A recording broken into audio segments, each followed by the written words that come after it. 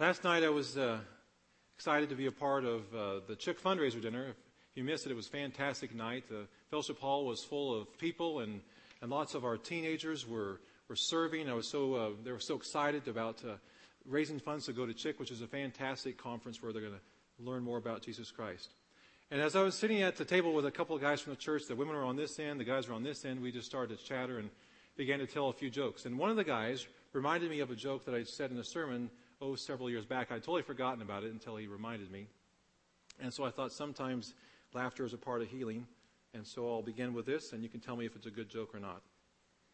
There was a doctor, a lawyer, and a pastor.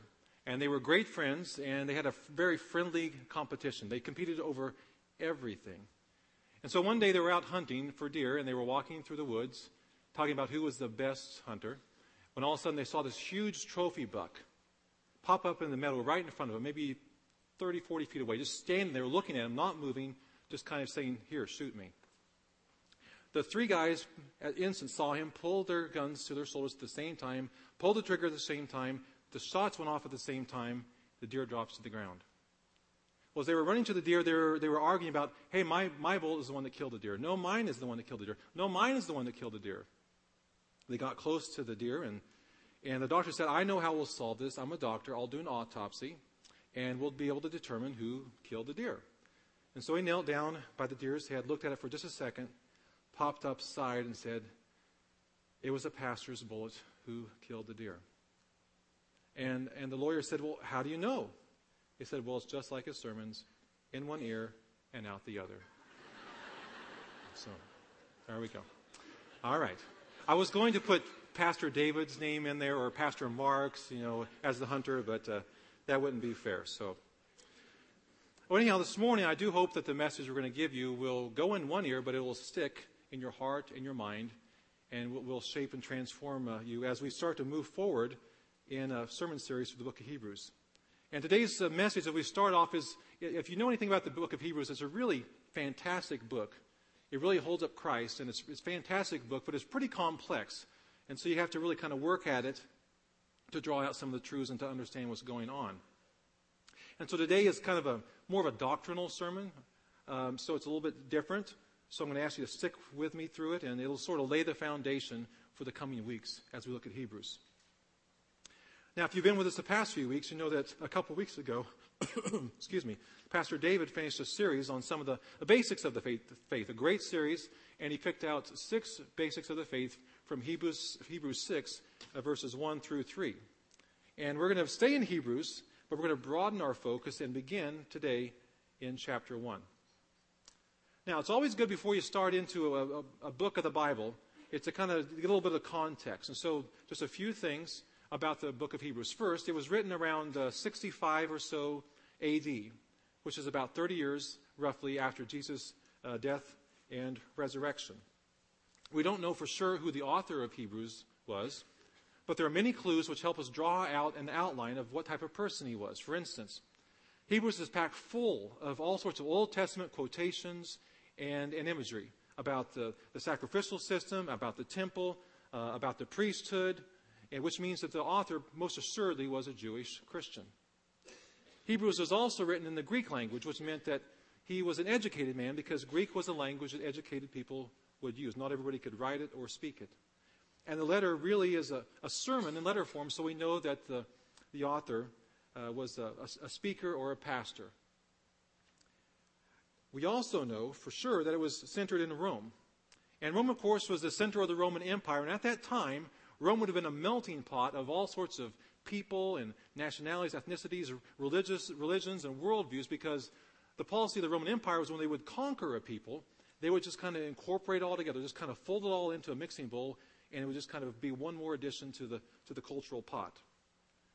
So it'd be sort of like today if you said we have a small community, and we're going to throw in a bunch of people, a group of Muslims from Iraq, some Christians from the U.S., an atheist from Spain, some Hindus from India, and a voodoo doctor from Haiti. Throw them all together and kind of see what happens in that mix. And that was sort of what was going on in the Roman Empire. There was no one dominant religion, which meant that in first century Rome, the question wasn't, like we often ask today, is, "God, do you have something to say to me?"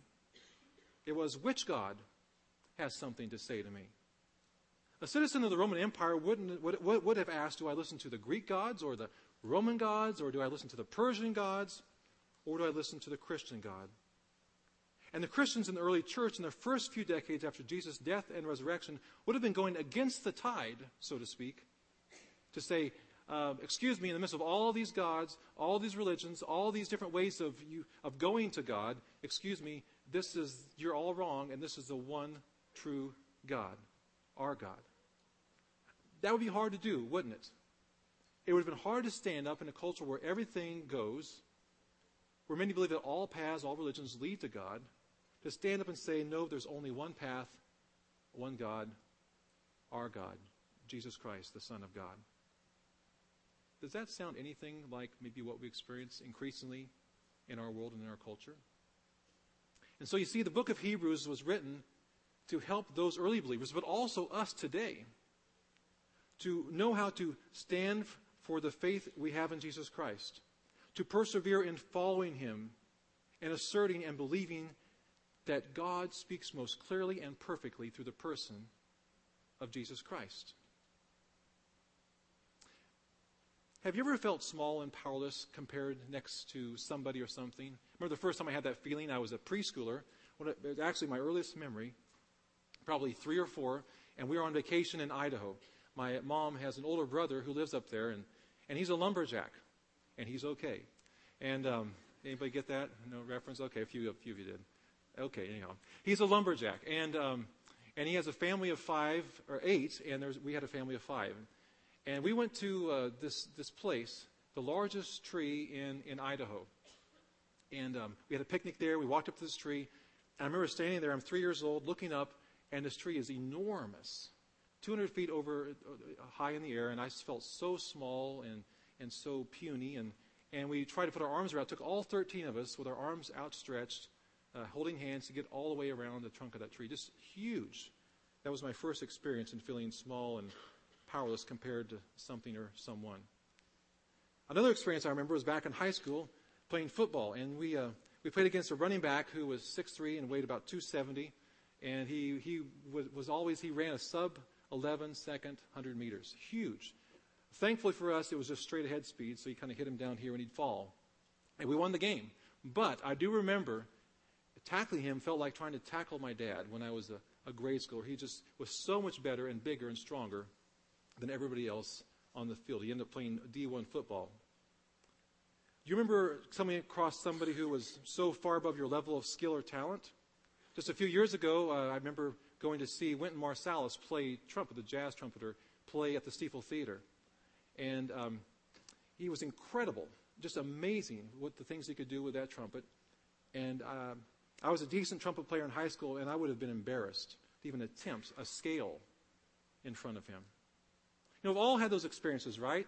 When we, no matter how big we are, no matter how strong we are, no matter how skilled, talented, musically, athletically, no matter how smart, sooner or later we're going to run into someone or something that gives us a reality check, that gives us perspective of where we stand in regard to someone or something much, much bigger, much, much better than we are.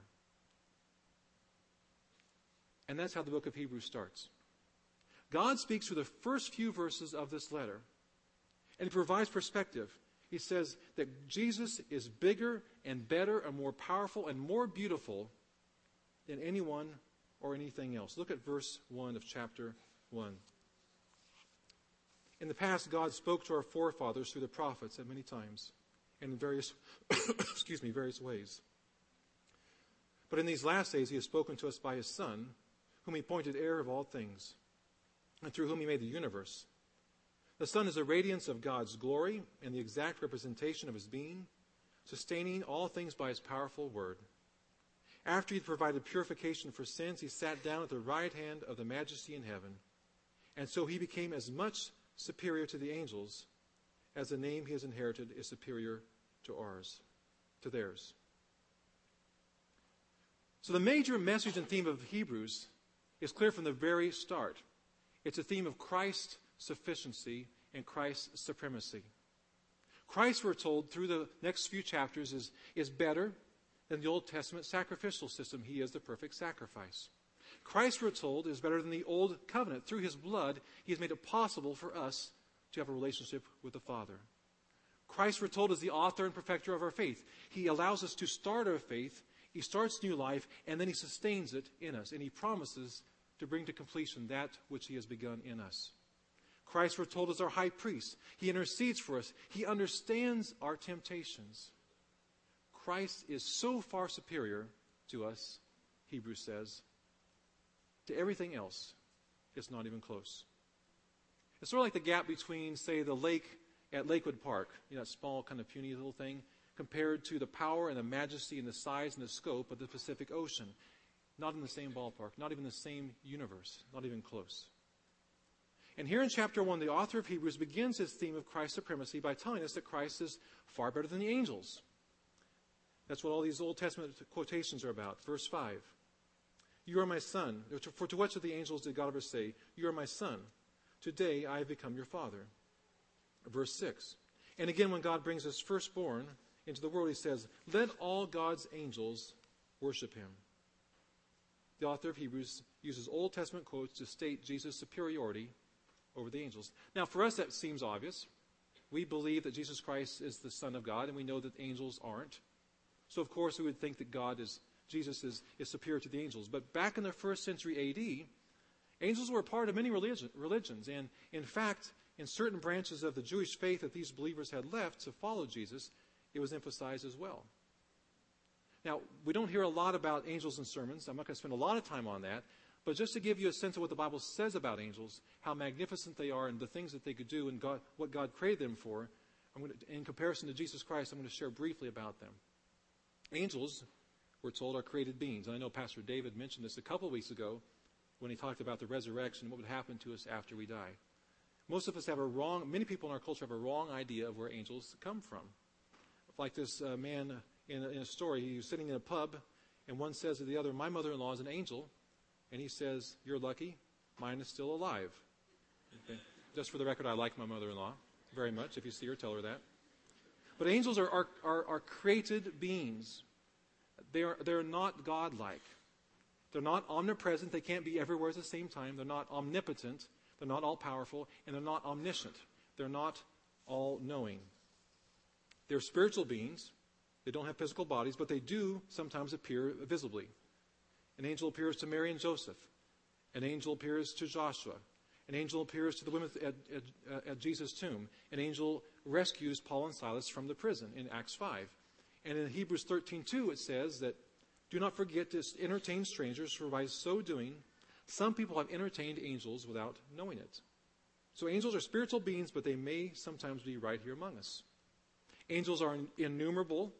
Hebrews 12:22 says, you have come to thousands upon thousands of angels in joyful worship. Revelation 5:11 says that when John has a vision in Revelation of Jesus Christ, the Lamb of God, seated high on the throne, he says, I looked and heard the voice of many angels, numbering thousands upon thousands, 10,000 times 10,000. That's 100 million, if you're doing the math, roughly the population of Mexico. Angels, we're told, are superior to human beings. Psalm 8. David says, what is man that you are mindful of him, the Son of Man that you care for him? You made him a little lower than the heavenly beings and crowned him with glory and honor. But though angels are presently superior to us, 1 Corinthians 6:3 says that someday human beings will have a place superior to them. In the Bible, there are all sorts of angels. There are cherubim who guard the holiness of God. They're found at the Ark of the Covenant. They're found at the east gate of the Garden of Eden. They guard God's holiness. There are seraphim. They're the angels that worship God. We see them in Isaiah's vision of worship. There are archangels like Michael and Gabriel, and we have guardian angels who we hear watch out for children. Jesus said, for I tell you that angels in heaven always see the face of my children in heaven as they watch upon the little ones. So as powerful and amazing as these angels are that we see in Scripture, Hebrews says that Jesus Christ is far, far more superior to them. In the Scripture, when people see angels, they fall flat on their face in terror and fear. But yet Jesus, Hebrews says, is much more awesome. See what Jesus is and what he does in verses 2 to 3 that make him so superior. Verse 2. But in these last days he has spoken to us by his Son, whom he appointed heir of all things, and through whom he made the universe. The Son is the radiance of God's glory and the exact representation of his being, sustain all things by his powerful word. And focus on that last phrase, Jesus sustains all things by his powerful word. Now, you've probably seen these machines, these blowers, the air blowers. You see them at science museums or fairs where they blow a pillar of air straight up and there's a ball kind of floating, slowly spinning on top of that pillar of air. You've seen those probably. And from a distance, you look at them and it looks like it's just sitting there. There's nothing underneath it, nothing above it, no visible supports at all. You know, from a distance, sometimes in our human experience, our limited human view, we look at our world and we see the world spinning in space. Nothing beneath it, nothing around it, no visible supports. But the Scripture tells us that Jesus Christ created that world, put it in place, and holds it in place. And sometimes when we look at our lives and we look at our world and we see brokenness and disappointment and failure and sin and injustice, and we think, what in the world? This is chaos. What is holding this together? And we look at the Scripture and we know that Jesus Christ sustains all things. You know, as a pastor, sometimes people will ask me this question: where is God in the midst of all the evil in the world?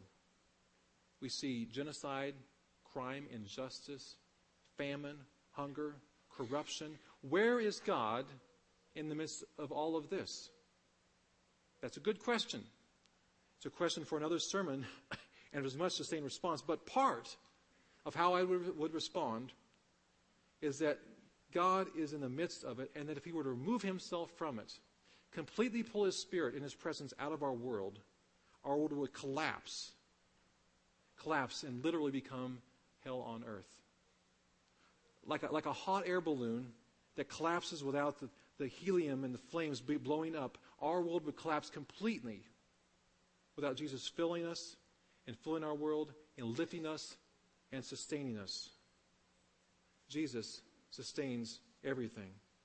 Colossians 1:15 tells us, he is the image of the invisible God. For by him all things were created, things in heaven and earth, visible and invisible. All things were created by him and for him. He is before all things, and in him all things hold together, so that in everything he might have the supremacy. So Jesus is supreme in that not only does he sustain all things, but also we see in this short passage that Jesus is supreme because he has created all things. John 1:1-3 says, in the beginning was the Word, speaking of Jesus, and the Word was with God, and the Word was God. Through him all things were made.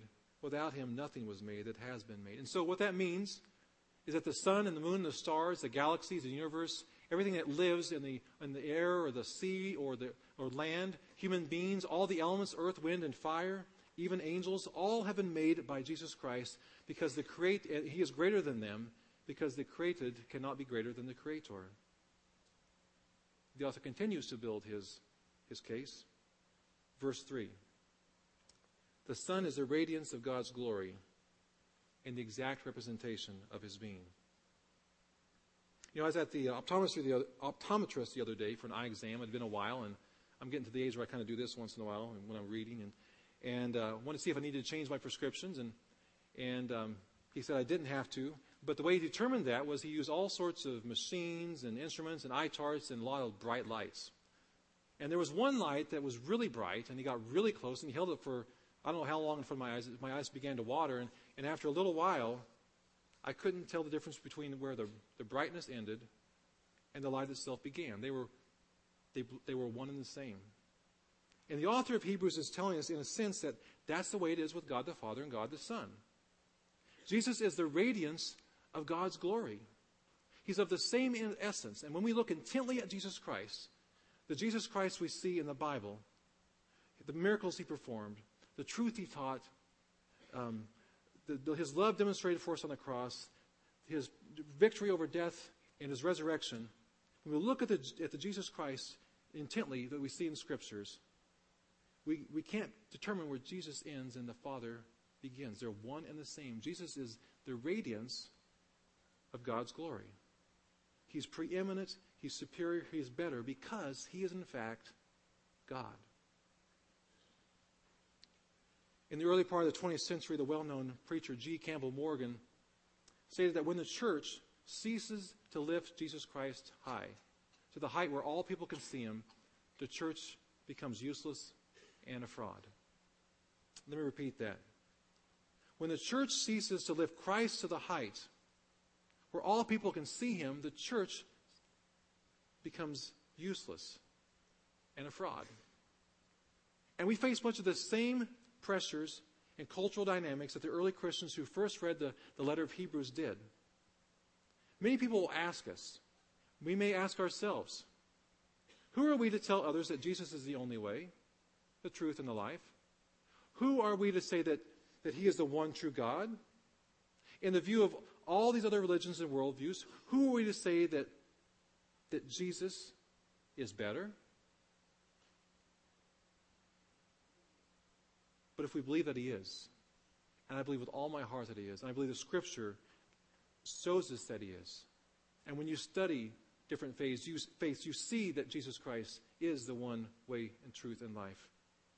If we believe that he is, and he is the one who can save us, and he is the one who can help us, if we do not proclaim Jesus Christ as Lord and Savior, as better, as supreme, as sufficient, then we are useless and frauds, uncaring, unloving, and selfish. You see, when we lift Jesus Christ high, people are healed. When we lift Jesus Christ high, people are helped. When we lift Christ high, they're sustained and they're guided. And when we lift people high, when we lift Jesus Christ high, people are saved. Jesus Christ is better. He's superior.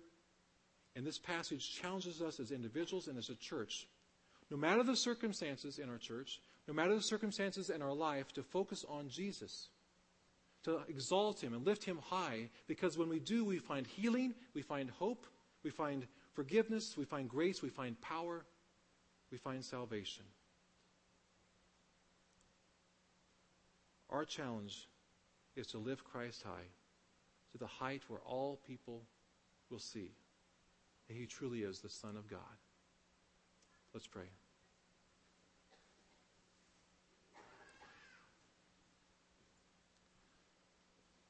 Lord Jesus, we come before you, and God, we come before you as broken people, humbled before you, keenly aware of our faults and flaws and sins. And Lord, as we come to this table, we remember and we know that the only way is the way of Jesus. The only way to assuage guilt, the only way to extend forgiveness, the only way to find hope in the midst of despair, the only way to find victory, the only way to persevere, the only way to overcome, Lord, is through Jesus Christ.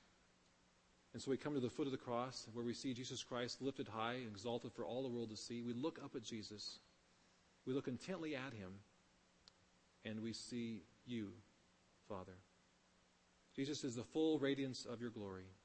Jesus is the exact representation of who you are. And so we look to him. Lord Jesus, as we now partake, we pray that as we take the bread and we drink from the cup, that we'd find strength and healing from you. We lift you high, Lord. In Jesus' name, amen.